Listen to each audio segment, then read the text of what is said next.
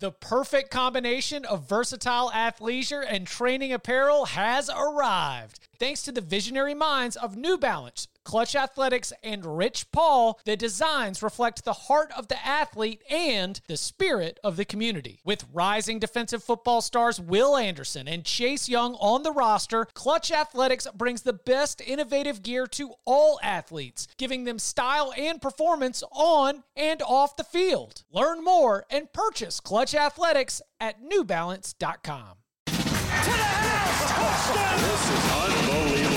Welcome back to the Cover 3 podcast with your hosts, Danny Cannell, Chip Patterson, Barton Simmons, and Tom Fernelli. It's your call for the best college football coverage, from National Signing Day to the National Championship and everything in between. CBS Sports presents the Cover 3 podcast. And welcome back to the Cover 3 podcast here on CBS Sports. That's Tom Fernelli. That's Barton Simmons. For much more of maybe we'll do bonus episodes where we'll just read 24/7 sports anti-chip threads from the Florida message boards. But Kyle Trask is the odds-on favorite. So I stand here corrected for my Saturday night takes that it is ludicrous to consider Kyle Trask a favorite ahead of Justin Fields, which was the take. That I thought Justin Fields was the Heisman favorite, but the odds board has spoken. So Kyle Trask, you are the new Heisman favorite. Lots to get to today. We are going to continue to unfurl the storylines and sort of what's going on around South Carolina, what it means for the college football coaching carousel as a whole.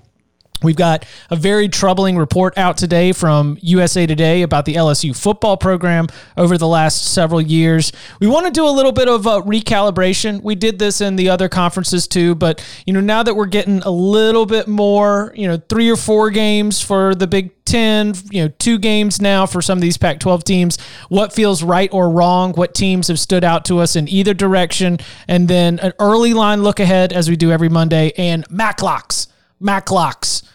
Sadly, we lost our first MAC game this week, but we do have a full slate of Tuesday and Wednesday games to break down in our MAClocks. So we begin with Will Muschamp out at South Carolina.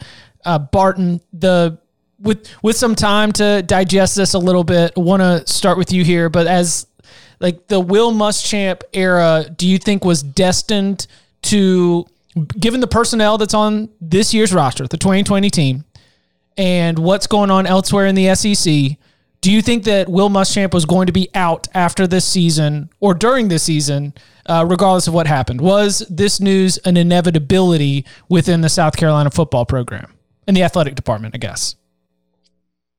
It was. Can you guys hear me? Yeah. Yes. I don't know why I can't hear myself all of a sudden.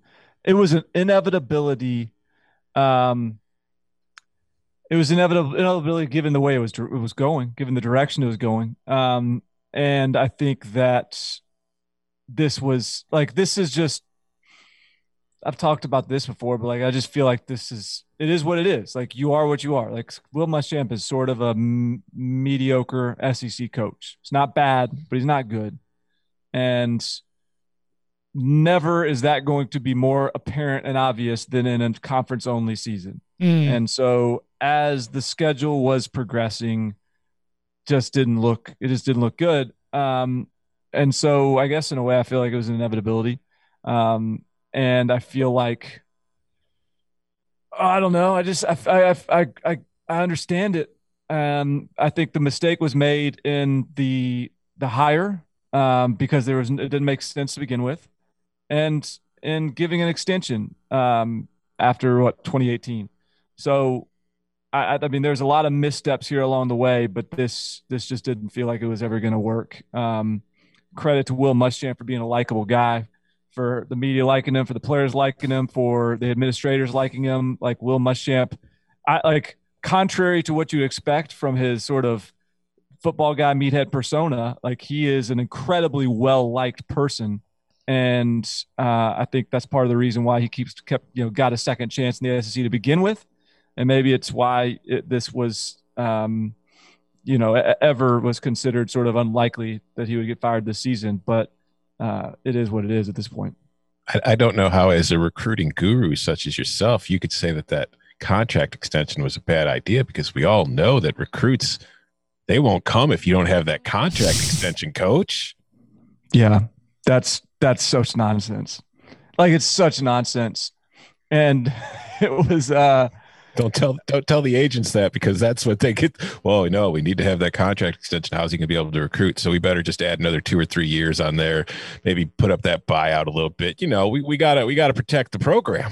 I just wonder if agents are gonna, or if ADs are gonna catch on. Like, it just seems so obvious.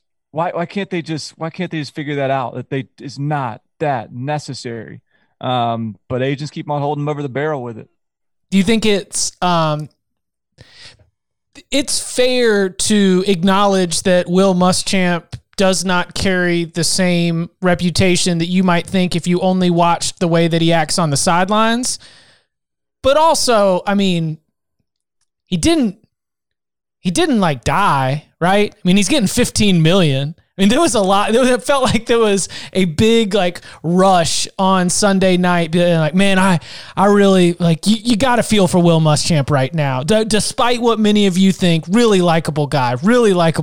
And yeah, but he's also somebody who's going to be handsomely paid because of this contract. And I believe Will Muschamp will have opportunities to continue to be a coach somewhere, probably in the SEC. And, you know, I'm not out here cheering that he lost his job, but it did feel like there was some straw manning out there. Nobody was out here like stomping on Will Muschamp. He didn't perform. He did not perform, and now South Carolina's moving on. Will Muschamp's record is as self-explanatory as anyone's. Like, I mean, yes, he had a 9-win season in there, but he was 4-8 last year. He's 2-5 this year. There's never been a moment where it's felt like there was certainty about the future of the success of the program. Like, there was moments of hope. There was moments of optimism. You beat Georgia. You beat Auburn. Like, he'll give you a good win every now and then. But it's. I mean, this thing's cooked, man. We know what this is. All right. So Ray Tanner, the athletic director at South Carolina, and as we mentioned on the emergency podcast, former baseball coach at South Carolina, won national championships there. He's heading into Cruton mode, and he's got Cruton in mind because he says he wants to have his head coach in place by December 16th for the early signing period. And he also said, quote, "The days of 10-7 wins are over." So we know that probably points to going in the offensive direction. And so stupid. And I think that's probably eliminating some good options, right? Mm-hmm. So stupid. The days of 10-7 are gone. So I didn't see the quote. That's the first I've heard of that.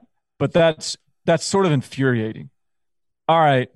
Like, okay, we're done losing like this. If we're going to lose again, we're going to lose scoring a lot of points.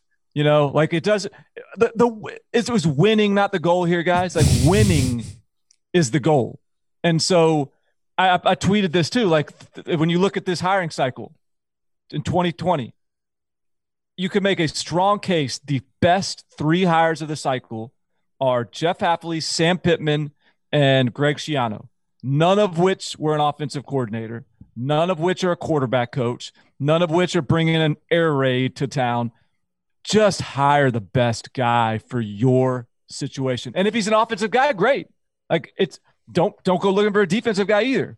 Just look for a guy that is capable of building a program and playing winning football that's sustainable. And there's a lot of ways to skin that cat. It's maddening when I see that. Well, it's if you're truly trying to hire the best candidate available, and then you're right from the start lopping off half your candidates, like, that's not a good process. I agree with you. And it's like, we're not going to win any more 10-7 games. Well, you know, if you win 12 games a year, 10-7, your fans are going to love winning 10-7 games because you're winning games. And like you said, that's really all that's going to matter. So I do think that we're probably going to see them go for an offensive minded coach. think that they could get a very good coach doing it, but I also think that you could get a very good coach who has a defensive background. And I mean, like, if you look, Luke Fickell is probably going to be one of the bigger names this coaching carousel. That's not an offensive background. That's a defensive coordinator. But look what that defensive coordinator has been able to do at Cincinnati. So I feel like just limiting yourself to a specific type is ridiculous. Okay. To be fair, the quote was the 10-7 games are a distant memory. Okay. And the offensive coach is only the starting point. So maybe they finish somewhere far from the starting point, but the point remains on clearly where this thing is headed. Barton, it's you have been the author and executive producer of the Hugh Freeze Minute here. So take me inside the war room of a Hugh Freeze. Take me inside, because he's Jimmy Sexton, right? Yes. Yeah. Take me inside the Slack chat. All Jimmy Sexton. take me to the Slack chat as the strategy is starting, because are you encouraged that South Carolina might be the one? Are you holding out to see who else is on the market? You know, where's Hugh Freeze's head at? Because I think South Carolina has lit the flare, let it be known, is standing outside Hugh Freeze's window with the boombox in the sky, and it sure seems that the starting point being an offensive coach, I believe that Hugh Freeze is going to be at the top of that list. What do you think Hugh Freeze is thinking? So we've huddled up. Our team is huddled up. We're talking through our options, and we do believe that South Carolina would be a great fit for us. We believe that we can recruit there. We believe we can score points there. We believe that we can win there at a level that they haven't won there since Steve Spurrier left. And we will be very open to those conversations. Here's our concern as Team Hugh evaluates our options is the president. I forget all the titles here. I think the title is president. Is a former superintendent at West Point, big on the integrity thing, big on a lot of those sort of. One of those types. Somebody that doesn't jive well with Hugh Freeze. A lot of that nonsense, okay? He's got his priorities mixed up. Yeah. So I don't know how well received we will be. Apparently, from the South Carolina folks that I talked to, Ray Tanner, though he might not have the final call on this thing, apparently he's not a big fan of our guy Hugh. So I don't know if this is actually going to be the one. We got our eyes on Auburn anyways. That's where this story ends. But I think Hugh's going to be open to the conversation, and I think he'd be a great candidate. Now, that said, I'm also the lead publicist for the Billy Napier operation. So I'm more than happy to offer up his name as a candidate. I actually think that's the one that does make the most sense. He's played college football in South Carolina at Furman. He's coached under Dabo Swinney at Clemson. He's coached under Nick Saban at Alabama. He is an offensive guy. He has formulated and built an offensive system at Louisiana that is really productive and brings a little bit of an element that the SEC doesn't necessarily have in terms of sort of that run game quarterback element. And this is a guy that can recruit at a really high level, evaluates at a really high level, has the Nick Saban developmental blueprint, has the Dabo Swinney off-field sort of demeanor, more modern, more make this a great place to work, make this a great place to build a team. So I just think there's a lot of reasons that it really makes sense to go Billy Napier here. I think those are the two best candidates for this gig. I think Napier is the guy that makes the most sense because of all the things I just talked about. And yet there's a couple of have you guys seen the name Shane Beamer popping up for this one? Yeah, I've seen it from some of the Oklahoma guys because that's where he is now, right? Yeah, that just reeks to me of just he's made the right friends in the media world. And yeah, that's the Will Muschamp hire. Shane Beamer is running it back the same way that you did with Will Muschamp.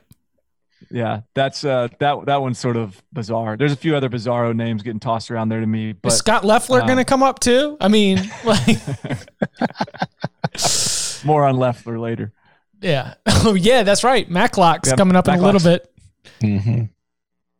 No, do you think, I mean, like Jamie Chadwell is a name that we forgot to mention on the Coastal emergency Carolina pod last night. Yeah. Like, do you think that is the direction that South Carolina would go, or is that too soon for Chadwell? He hasn't proven enough. Well, I did mention Will Healy also there too. I feel like those are regional, like, coaches with good reputations. Obviously, Coastal Carolina is doing better than Charlotte is. Will Healy sort of brings with him the Austin Peay success and a general, everybody who meets him has nothing but great things to say about him.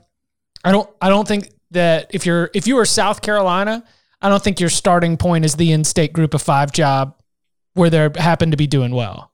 Yeah, especially when this is a great season, breakthrough year for Coastal, but it's not like he's established Coastal as this perennial group of 5 contender. Like you might just be. Louisiana has been in the year. Sun Belt Championship game twice. Louisiana has been working on this for the last couple years. Mm-hmm. Set to get to it again. Yeah, and I don't think like Luke Fickell. I don't think South Carolina is a job that's going to lure Luke Fickell away from Cincinnati, because if you think about it, like South Carolina is kind of like the Michigan State of the SEC in that there's been some recent success there with the right coach, but it's not like, your program where you're sitting there thinking, oh, I can definitely go there and win a bunch of conference titles. And I do think that's the kind of job Luke Fickell's waiting for. So I don't think he's a realistic candidate. We will be keeping our eye on it. All right. So before we get out of here, does this mean with South Carolina coming open, do you think that decisions will be made earlier and more decision? Like, do you think this will lead to more trickle down in terms of our expectations for the coaching carousel as a whole? Is South Carolina a big enough player to at least for the aspect of negotiations, for the aspect of the game that sort of takes place across athletic departments as they're trying to figure out whether or not they want to jump in on the coaching carousel? Does this news happening now change your expectations at all for the coaching offseason? I think my initial reaction is the fact that South Carolina made the move now is all the evidence that you need that South Carolina is not that mover. Because I feel like one of the reasons they did make the move now is, like, Ray Tanner said that he wants to have a guy in place before signing day. And Ray Tanner also said that they made the move because they were worried about fan apathy growing larger in a season where fans aren't at the games anyway. And as soon as you hire a new coach, everybody will be excited again, no matter when it happens. So I think that this is a move where it's like, yeah, no, they don't change the market. They're a good job. I'm not knocking it. It's an SEC program. There are very few of those jobs available, but this isn't something where it's like you're going to see a domino effect anywhere. I think you could, not because South Carolina hires someone and then that person opens up a job and like the domino effect in the sense of like USC or Texas opening would create a domino effect. I think it could create a domino effect it's just like broken the seal. Right. You're sitting here and everyone's looking around at each other like, you guys going to fire this guy? Like, because there's a bunch of PR blowback that comes with the millions of dollars in the hiring and hiring process. Yeah. So everybody's just twiddling their thumbs, waiting for somebody to talk. And as soon as South Carolina's talked, now everybody wants their voice heard. Like it's just this, I think it's going to normalize things a little bit. And so, all right, so now South Carolina makes the move. All right, so Vanderbilt, like very clearly Derek Mason is in the future at Vanderbilt. Like there's nothing's going to, he's been there 7 years. They don't have a winning season yet. So Vanderbilt, now that South Carolina has made a move, like, is Vanderbilt just going to let this hiring cycle pass it by with the opportunity to maybe get out in front of some things? Does Illinois let Lovey get through this deal? Does I don't know what the other ones are that are out there just off the top of my head, but like I just think there's so many people that realistically feel like they need a move. And then when you compound it with the idea of, yes, so budgets are tight, revenues dipping, is making a move and paying a buyout going to hurt your bottom line more, or is it going to help your bottom line more by like opening up the purse strings a little bit for your boosters and donors to want to get back involved in a program that's like sinking into apathy. I think you're going to start seeing a lot of people do the calculation and start to realize, you know what? Screw it. Like, we got to make a move here, or else what the hell is going to happen? How many sports programs are going to have to be cut this year so teams can improve, or so football teams can improve from 4-8 to 5-7 next year? Yeah, but those aren't directly related. Like those moves are going to take place if a team goes from 5-7 this year to 3-9 next year. Is like the gymnastics program going to be saved?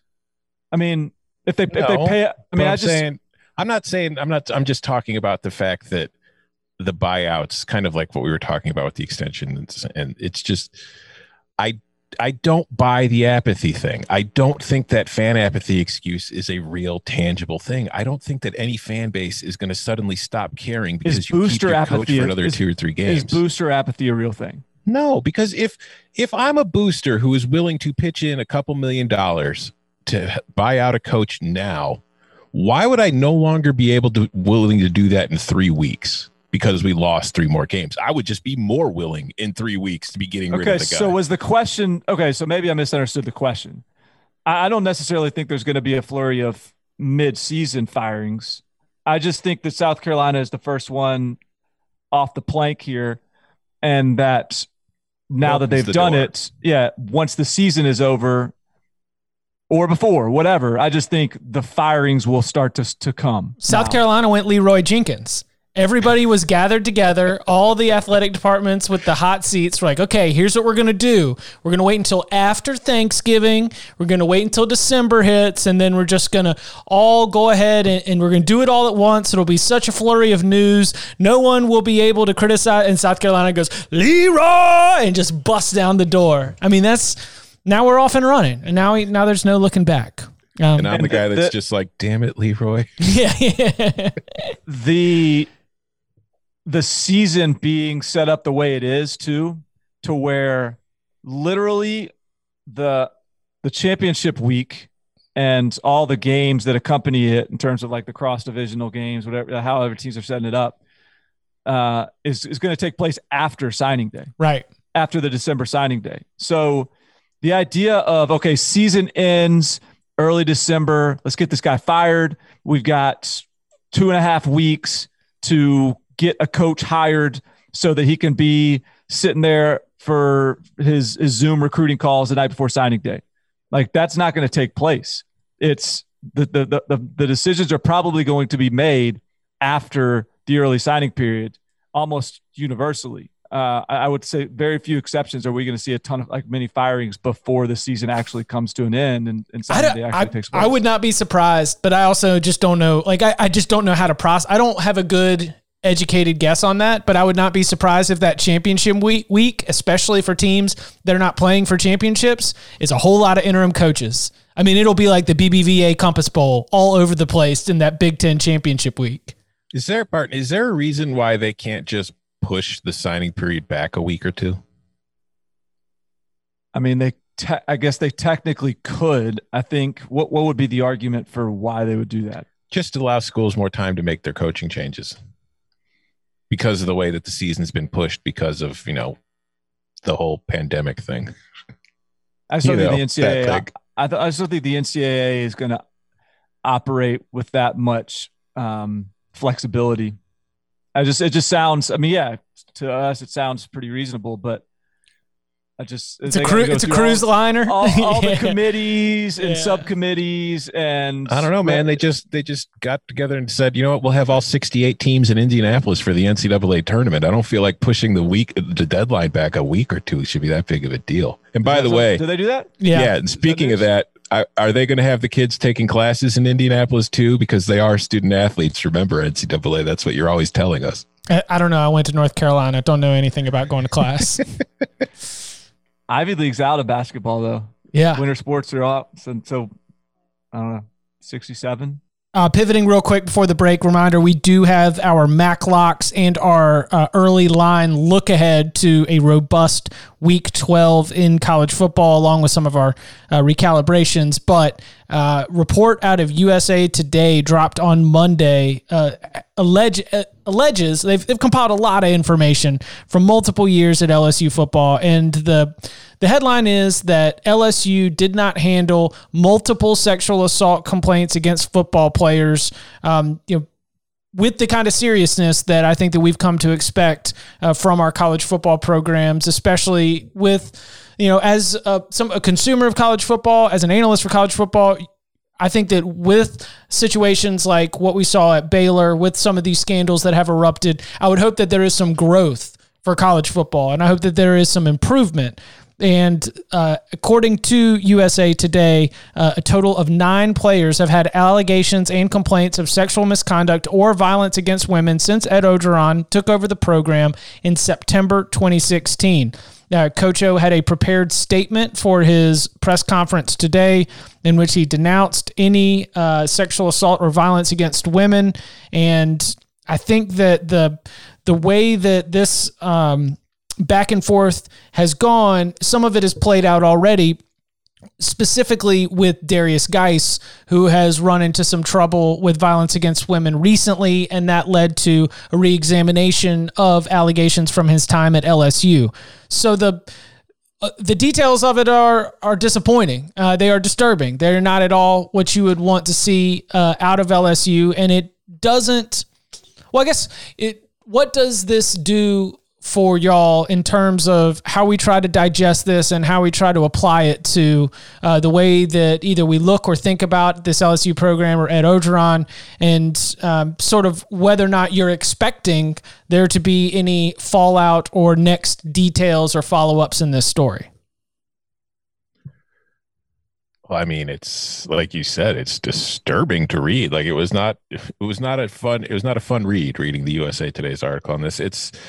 It's a problem, and I don't want to issue too much of a statement on it, but I think we're going to have to wait to play out, because, I mean, I feel like with all this stuff going on, we kind of have to see how LSU responds to it and if there's more coming to light, because this is like a lot of stuff. And the story, like you said, it's not just the football team. It is the school in general. There's allegations against non-athletes at the school that they feel like the school did not, take the right Title IX courses and all that stuff. But like when you go through it, it's in a weird way,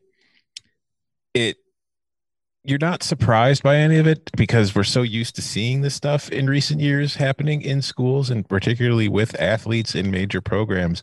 So it's kind of disheartening that when you are reading it, it's kind of like you're, in a way, kind of like talking about how South Carolina fires Will Muschamp, opens the door, or normalizes it. And just reading these stories over and over again, it's like kind of normalizing this kind of behavior. And it's just, I don't know. It's a disturbing story. And of course, obviously they're all allegations. Nothing's been proven. Got to let everything take its course, but it's a horrific look. I'll just leave it at that. Yeah. I don't know what, I guess I'd be a little surprised if there were significant fallout from this on the LSU side of things.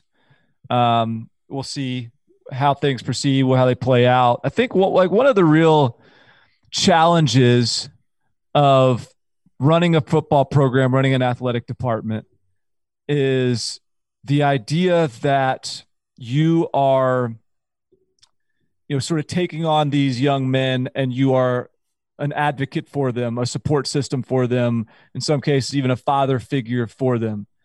And so I understand like the challenges of being presented with a problem and sort of believing your player side of the story and like trying to be supportive of your player. But I think the issue with a lot of these, going back to the Baylor deal and now this LSU deal, is the idea that like there is another, like this isn't like LSU versus Alabama. Like there's another human side to these encounters and incidents, and there's like a lot of these coaches and administrators really, like, I feel like they fail to look at this as we need to take steps to protect all the human beings on our campus, not just sort of whoever I'm aligned with, whoever my relationship is with. And so it creates these really tricky scenarios that I think people are navigating really poorly. And I don't know when I say people, it appears that LSU navigated leadership at these universities and inside these football programs could do better to think about protecting everyone, not just protecting their player or whoever they were chosen to defend in this, because these incidents should not all be treated like court cases where you're in there just to try and like get the best sentence possible for your client. I think there has to be, as leadership on the university level, if you're a head football coach, you're one of the most powerful people on that campus. If you're an athletic director, you're one of the most powerful people on that campus. I think that it is absolutely up to you. And I mentioned Baylor earlier, not to necessarily tie LSU to Baylor, but to use that as what I saw as a big turning point in the way that we talk about this. Because, Tom, we've worked at CBS since 2010, and you're absolutely right. Like, I'm sick of writing sexual assault stories in college football. We've written a ton of them. And I would hope that with everything coming to light and with some of these scandals, there has to be some room for growth. And you hope that there's room for growth. And that's where I think as a leader, as a football coach, and as an athletic director, you hope that it turns to my job is to protect everybody on this campus, not just the football player who is directly in my org chart in the way that things are broken down out here. And I don't think it I don't think it's sinister in the approach that like the leadership takes when these stuff pop up. I think there's a pre-wiring that a lot of these people have to sort of fight against. It's like, because look, all right, your kid signs to come play for our program, and I am supposed to be his advocate, and he's coming to me and he's saying, Coach, this is bullshit. Like, no way. And you're like, well, hey, I got you, man. Like, we're going to take care of this. No. Well, that pre-wiring has to be totally, that has to be adjusted. It has to be fixed. Like, something has to change on that front to where that's not the approach that people take. And unfortunately, I think there's a ways to go. But you're right. Like, this is kind of nauseating. Like how normal this is becoming. Coming up on the other side, we take a look at the weekend ahead, some early line look ahead, as well as, a little bit more changing opinions. Are we all in on Northwestern? Colorado's good? We'll sort of open up our notebooks and more. Plus, MACtion Locks next. Robert Half research indicates 9 out of 10 hiring managers are having difficulty hiring. If you have open roles, chances are you're feeling this too. That's why you need Robert Half. Our specialized recruiting professionals engage with our proprietary AI to connect businesses of all sizes with highly skilled talent in finance and accounting, technology, marketing and creative, legal, and administrative and customer support. At Robert Half, we know talent. Visit roberthalf.com today. It's the NFL offseason, but on Pick Six, part of the CBS Sports Podcast Network, the football season never stops. Host Will Brinson, John Breach, and Tyler Sullivan are joined by analysts like Brady Quinn, Lesia Duzable, Katie Mox, and RJ White to keep you in the loop on everything happening around the league. Whether it's free agents signing with new teams, the all-important NFL draft, or schedule release day, Pick Six has you covered. As the face of the league changes with every team move and player pickup this spring, Pick Six is a must-listen. Download and follow on Apple Podcasts, Spotify, the Odyssey app, and anywhere podcasts are found. All right. So we have had a little bit of information added to the picture. Things are filling in a little bit more. We've got an idea of what's happening. I want to start with some of our shifting opinions on some of these teams in the Big Ten and the Pac-12. And I want to start with, are y'all in on with me? Is Colorado a good football team? Because Emory Hunt threw that out. He was out. Did y'all hear? He was out here talking about he was like, Carl Durrell is a good football coach. And people don't realize that this is going to be a good opportunity. And I watched a lot of that Colorado-Stanford game. And again, I don't look at that depth chart and I don't see like a bunch of dudes. I don't see a bunch of names that I recognized. But they outplayed Stanford like from the start. Like wire to wire, we're the better team on a down-to-down basis. And I don't know, man. I think Colorado might be good. If we were saying who's going to be the Arkansas in the Pac-12, I think the Buffs are it. Define good though, because like I think Colorado is 1,000,000% exceeding our expectations for it, kind of like Arkansas has exceeded our expectations for it. I don't know if it's good. I just think that it's off to a good start through 2 games, and it's much better than we thought it was going to be, and it's a very positive sign going forward that Carl Durrell has been able to come in to a situation that was extremely messed up with the way that Mel Tucker left late because the Michigan State job came open late, and now he's their 3rd coach there in 3 years, comes in late. There's no real offseason. There's no real prep time, barely gets the chance to know his team, and they've come out in 2 games and looked really well. And plus, let's throw in the fact that, for a while there, the players weren't even allowed to practice or be on campus because of stuff going on in the state, just from the health perspective and with like wildfires and a whole bunch of stuff in the mountains. So it's a remarkable start. I'm not going to sit here and say that I think Colorado is definitely going to be like competing for the Pac-12 South, but I do think that they're definitely they could be the third. I think that they could be the 3rd best team in that division. I think 3rd or 4th best team is definitely a potential ceiling, and I thought they were destined for 6th. And I think too, like, Arizona State's already had to cancel its 2nd game of the season. It did that on Sunday, a week before, because I think we're looking at a situation where Arizona State's season could, in all reality, there's a decent chance Arizona State's season is already done. And that opens the door for somebody in the South, because that leaves USC as really the lone kind of, 2-0 team that everybody's going to be scared of. So if you're Utah, Colorado, there's a vacuum there for you to move up into. And I think that Colorado could be that team. It's just, I still don't know if I consider it good.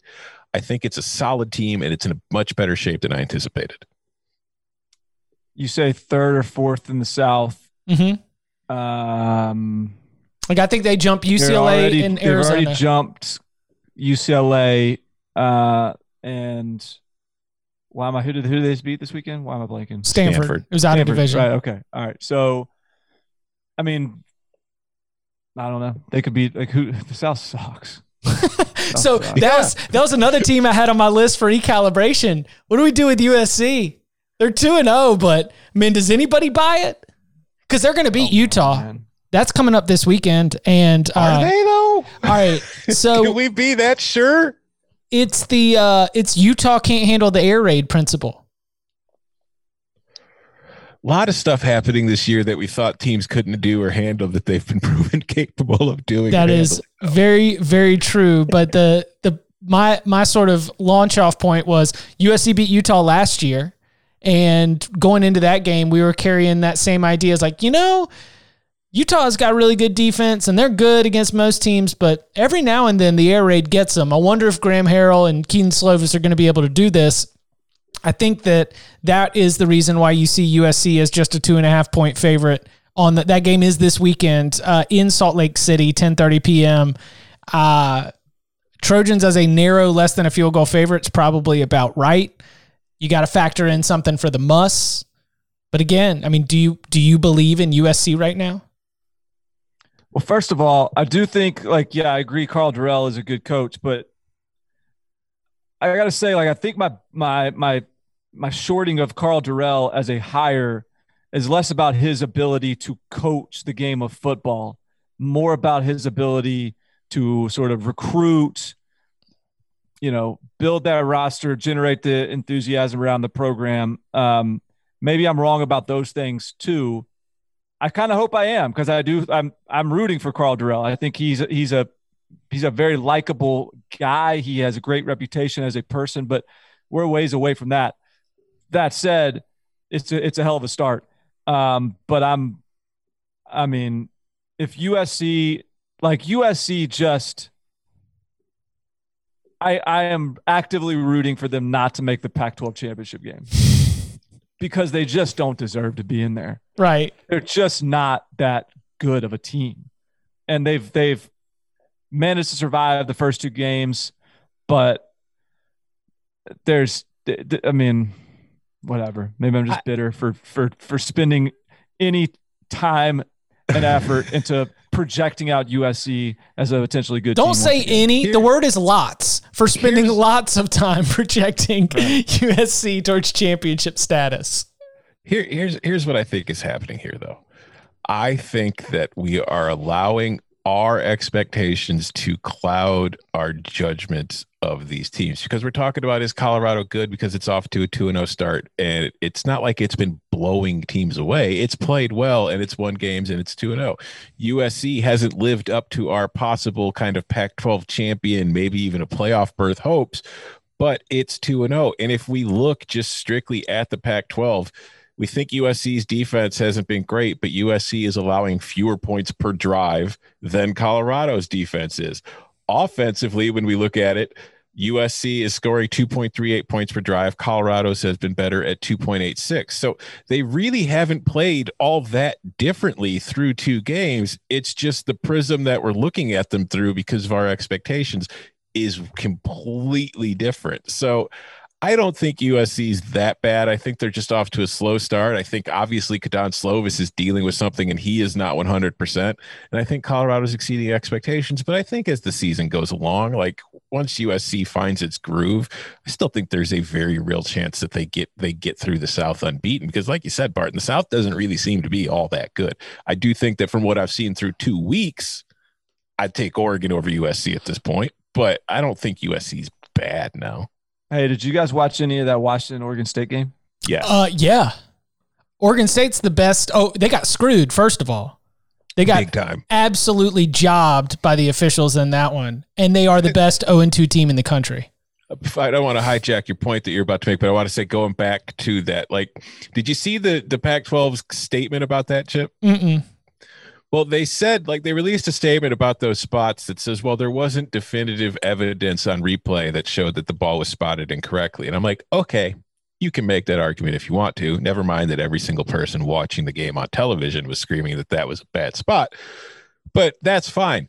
Why don't you still just say the refs should have put better spots to begin with? Like, they didn't say a word about the refs. All they said was, yeah, well, there wasn't enough evidence to definitively overturn it. That's great. Why are your refs still misplaying balls by a yard? Ridiculous. Anyways, Barton, I'm sorry. Go ahead. No, this Washington, like they looked like, a lot of multiple tight ends. They looked like old Stanford. They looked like old Stanford. Yeah. Like they had like 8 guys with a carry by the end of the game. And did you see the tweet today? What Jimmy Lake showed up to his press conference hat with wearing said? No, he's wearing a hat that said "Run the damn ball." Jimmy Lake. So yeah, that's kind of what I was thinking too. Because when you looked at their formations, they typically only had one receiver out, especially in the second half when they were just bleeding the clock and holding on to their lead like that. They looked like the late Jim Harbaugh, early David Shaw year Stanford teams. That's the style that I was getting when I was watching. I was like, oh, wow, we got a new Stanford now in the Pac-12 North. So Oregon-Washington is just going to be like hurling refrigerators at each other. It's very, my Big Ten heart is pretty excited about the Oregon-Washington game. I kind of loved it. Like it wasn't, what they finished with like 27 points or something. Yeah, it was so 27-21 or something. Yeah, they just like roll up 500 yards of offense or something. But it was just kind of fun. Like you could see, like late in the game, they had a 3-point lead, and they were just milking that clock and that drive as if this was the season depended on them in this 4-minute drill that started with 12 minutes left in the game. Like it was just sort of admirable the way they played it. Jimmy Lake was definitely in that defensive coordinator mode of, we got the lead. We don't need any more points. The defense could just stop them. Jimmy Lake isn't out here caring if any other D coordinators get head jobs ever again. He's like, I'm a D coordinator. I'm going to play it like a D coordinator. Yeah, because that game was 24-21 at halftime, and it finished 27-21. The second half, there was just nothing happening. It was nice because because it started late, so it helped me get to bed a little bit earlier than a lot of Pac-12 after dark games let you. True, big true there. All right, so anybody else in the Pac-12 that you feel like your needle is wavering on? So I don't know. Cal. Yeah. That's the thing. It's like I don't know how much weight to put in that. Yeah, it's a burn the tape game. Yeah, that was you take the game on 2 days' notice. You're playing at 9 a.m. on a Sunday. It's was an awful football game to watch, and I'm not going to hold anything against anybody in that game, nor am I going to give anybody too much credit for anything in that game. It was a game that happened. Okay, so from there to the Big Ten, where, and this sort of pairs into our early line look ahead, I want to know whether or not I should hold on to any Minnesota stock. Like, has it all been dumped? Do we think there's going to be a point where the Gophers are actually going to be undervalued because of the way that things have gone to start the season? Because Minnesota is 1-3 and looked awful last Friday night. They're playing on Friday night again at home against Purdue this time. Purdue, a short 3-point favorite in this game.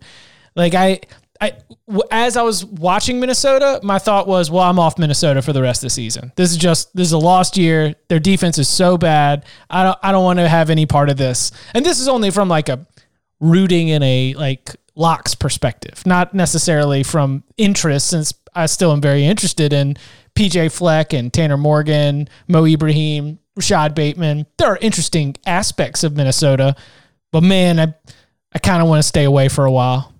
I can't remember who sent this to me on Twitter. One of our listeners tweeted it to me, and it was like a light bulb going off in my head, because we did kind of talk about it a little before the season. But you remember in 2018, Jordan Love had a fantastic season at Utah State, came into 2019 talking about as like, maybe a possible first-round draft pick. He's going to have a huge year, and he had a bad season under a new offensive coordinator.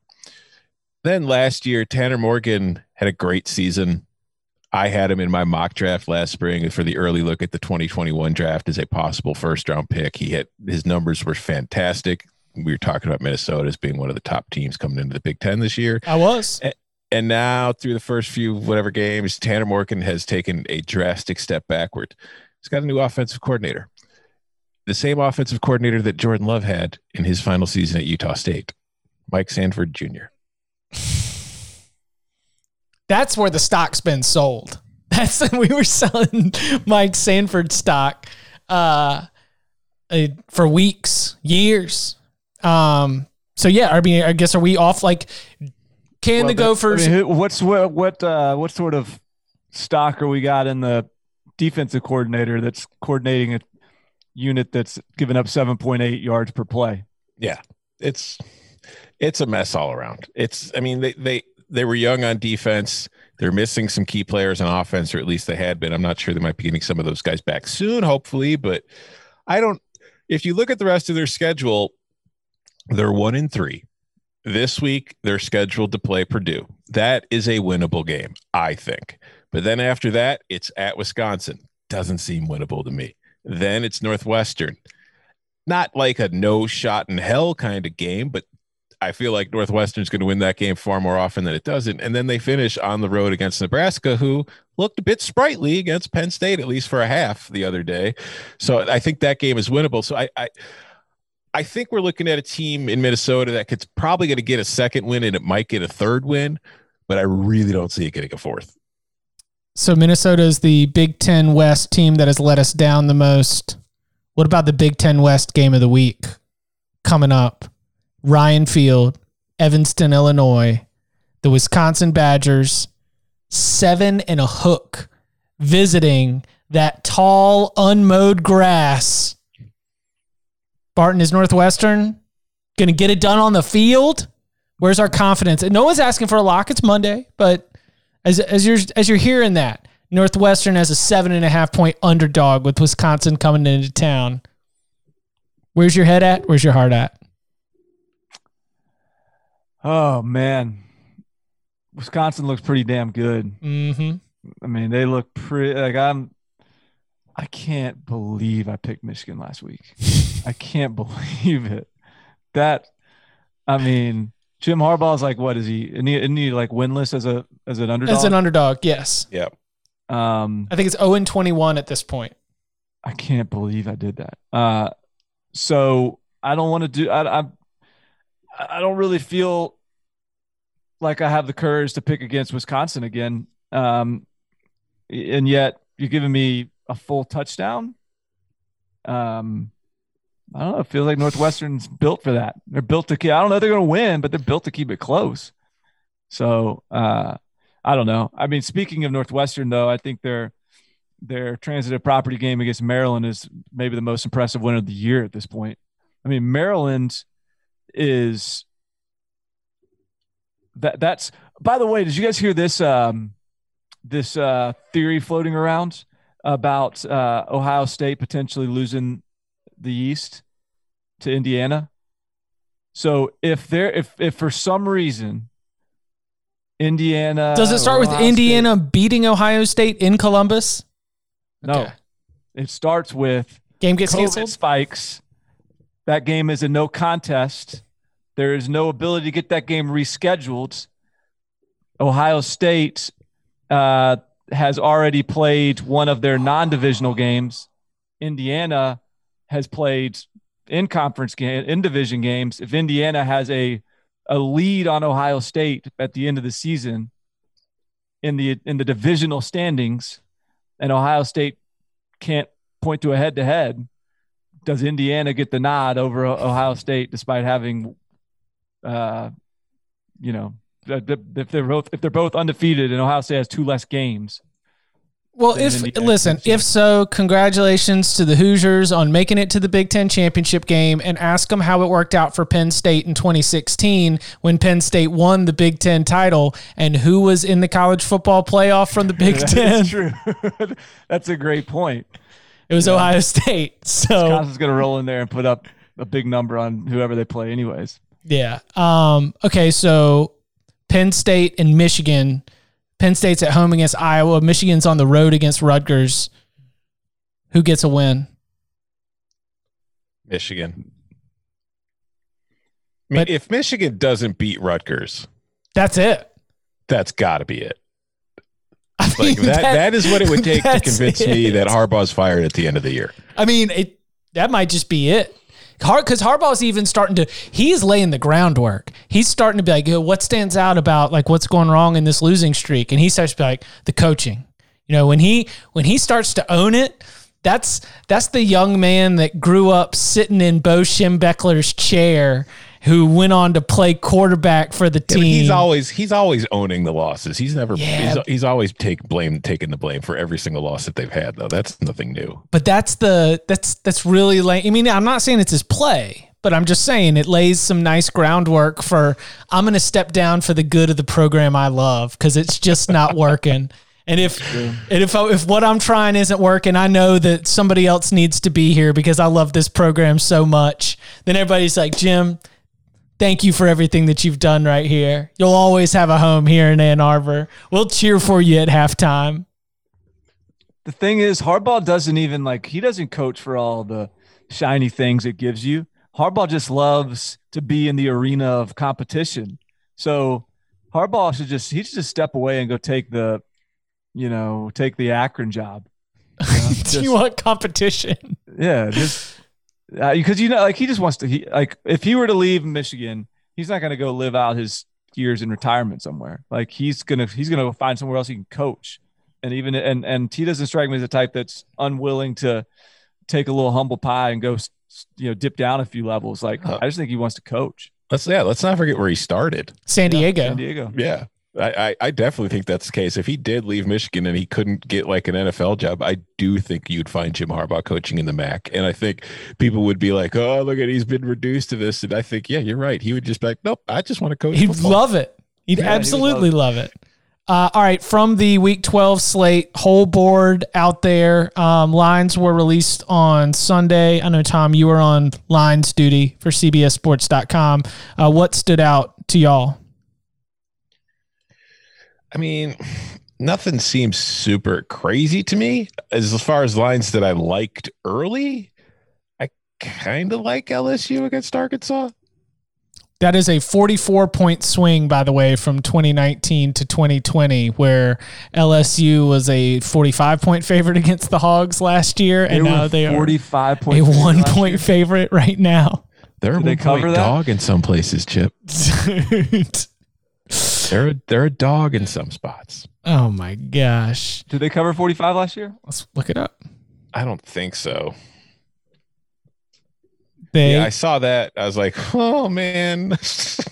don't know about this one, guys. I like Arkansas a lot, but I don't. No, they won by 36, 56 to 20. They did not. That's probably one of the games that we pulled out when we were taking Syracuse plus 46.5 against Clemson, because it's been profitable to take the teams that are catching big numbers like that. Yeah, I guess Arkansas. I don't know, man. I don't know if that's exactly it's almost like too low for a team that has had some time to sort of reposition itself. But aren't we sort of staying off of teams that are coming off of COVID breaks? Yeah. But here's a question for Hugh Freeze's agent over there. Liberty, a 3.5-point dog to NC State. What's the question? Oh, no. This breaks two ways, and I don't know which way you're leaning. I think you're thinking that this is the Hugh Freeze statement game. All the buzz, your name's been in the mix, and now you get another ACC opponent, chance to go 3-0 against the ACC. Like, yeah, then you want to back Liberty as a short dog. But if this has also been a busy week of Zoom interviews with the search firm, then maybe that's a little bit less time of figuring out how you're going to block Aleem McNeil in the middle of that NC State defensive line. So which way is it going to go? That's true, though. You know, he's scheming up plays in bed for Syracuse a couple weeks ago. You know, he's got time. He's got time. All he's doing is right now he's just proving that he's ready to run a big time program again. Time management's on point. Here's one that stood out to me too for movement, because Cincinnati opened as like a 3.5 point favorite on the road against UCF, depending on what book you want to use. It's up to 6 in some places already. Can't trust UCF. Taking UCF, if it gets over a touchdown, I understand taking UCF on a principle, but I don't think that the Knights are trustworthy enough. And you're hoping for UCF's passing attack against one of the best pass defenses in the country. Yeah, I don't know though, man. That's a lot of points for an offense that has still been pretty good this year. Fair. All right. Which offense? Oh, UCF. UCF. Yeah. All right, MAClocks time. Games on Tuesday, games on Wednesday. What are y'all's MAClocks for the week? I've got 2. They're both on Wednesday. Okay. I am taking, in my first game, I am taking Northern Illinois plus 14.5 at Ball State.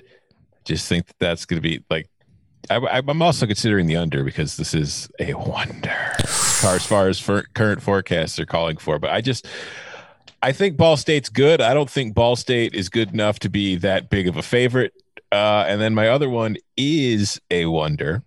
It is the under in Western Michigan at Central Michigan, which the total is currently at 60.5.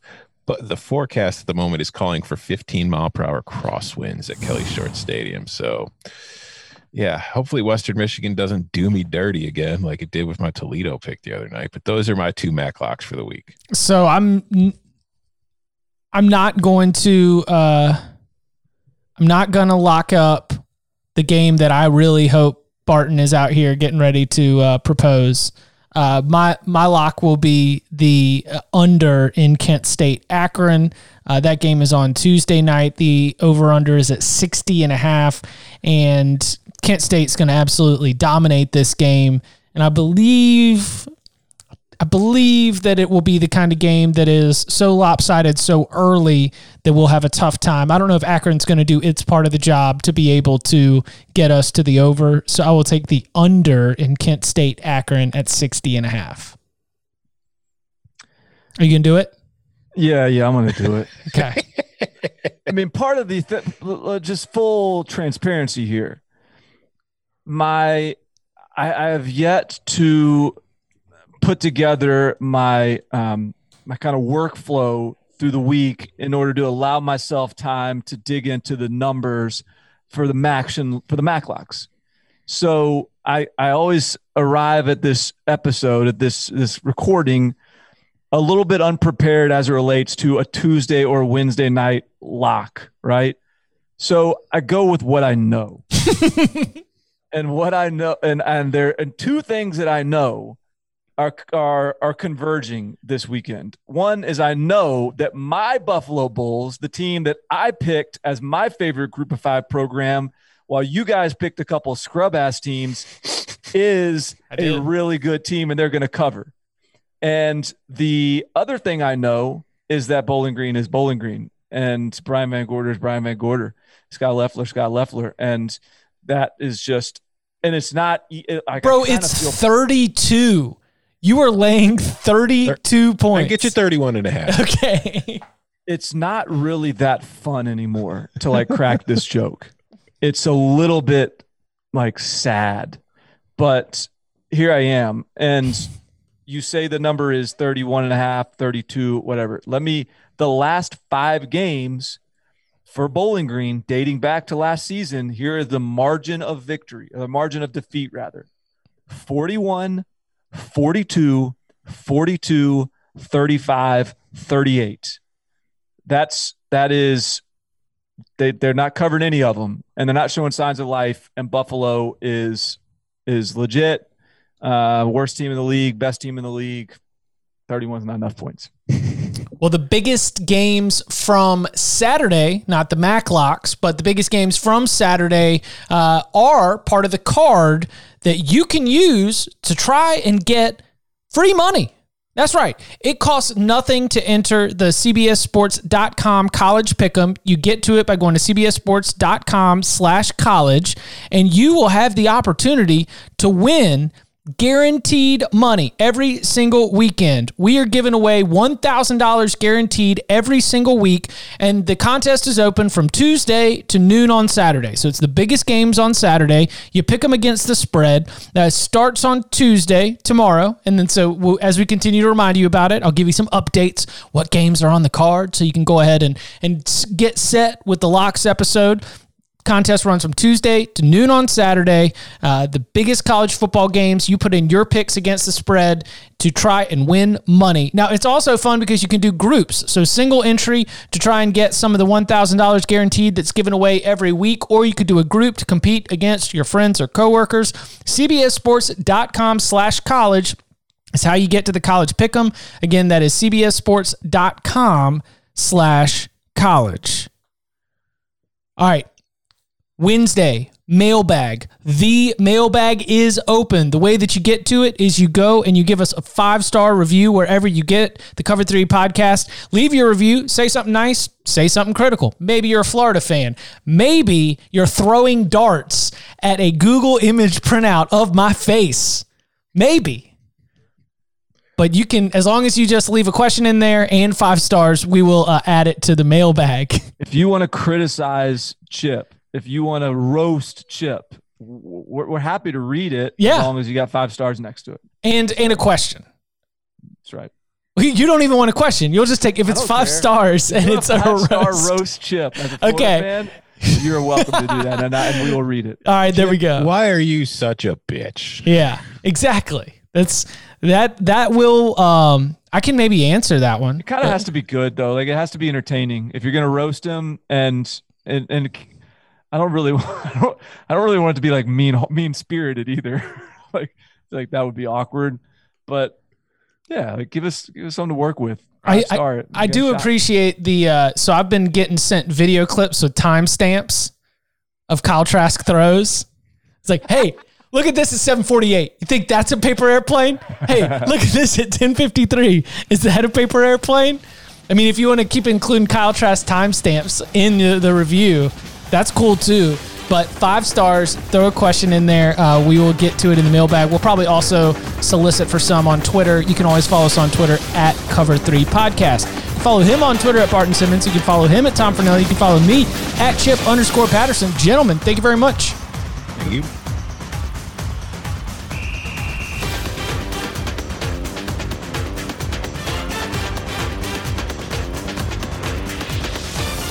I want to just read off hate threads. As I say, we don't have Knowles to go, but here's a 24/7 Florida board. Good, just own it. I recently took up listening to this. It's titled Cover 3. Do we want to start the show or do we want to just? I'm recording. Okay. The Cover 3 podcast rant from the message boards at Swamp 24/7. from Kirk is Real. I recently took up listening to this podcast, and I have to say that I absolutely hate Chip Patterson.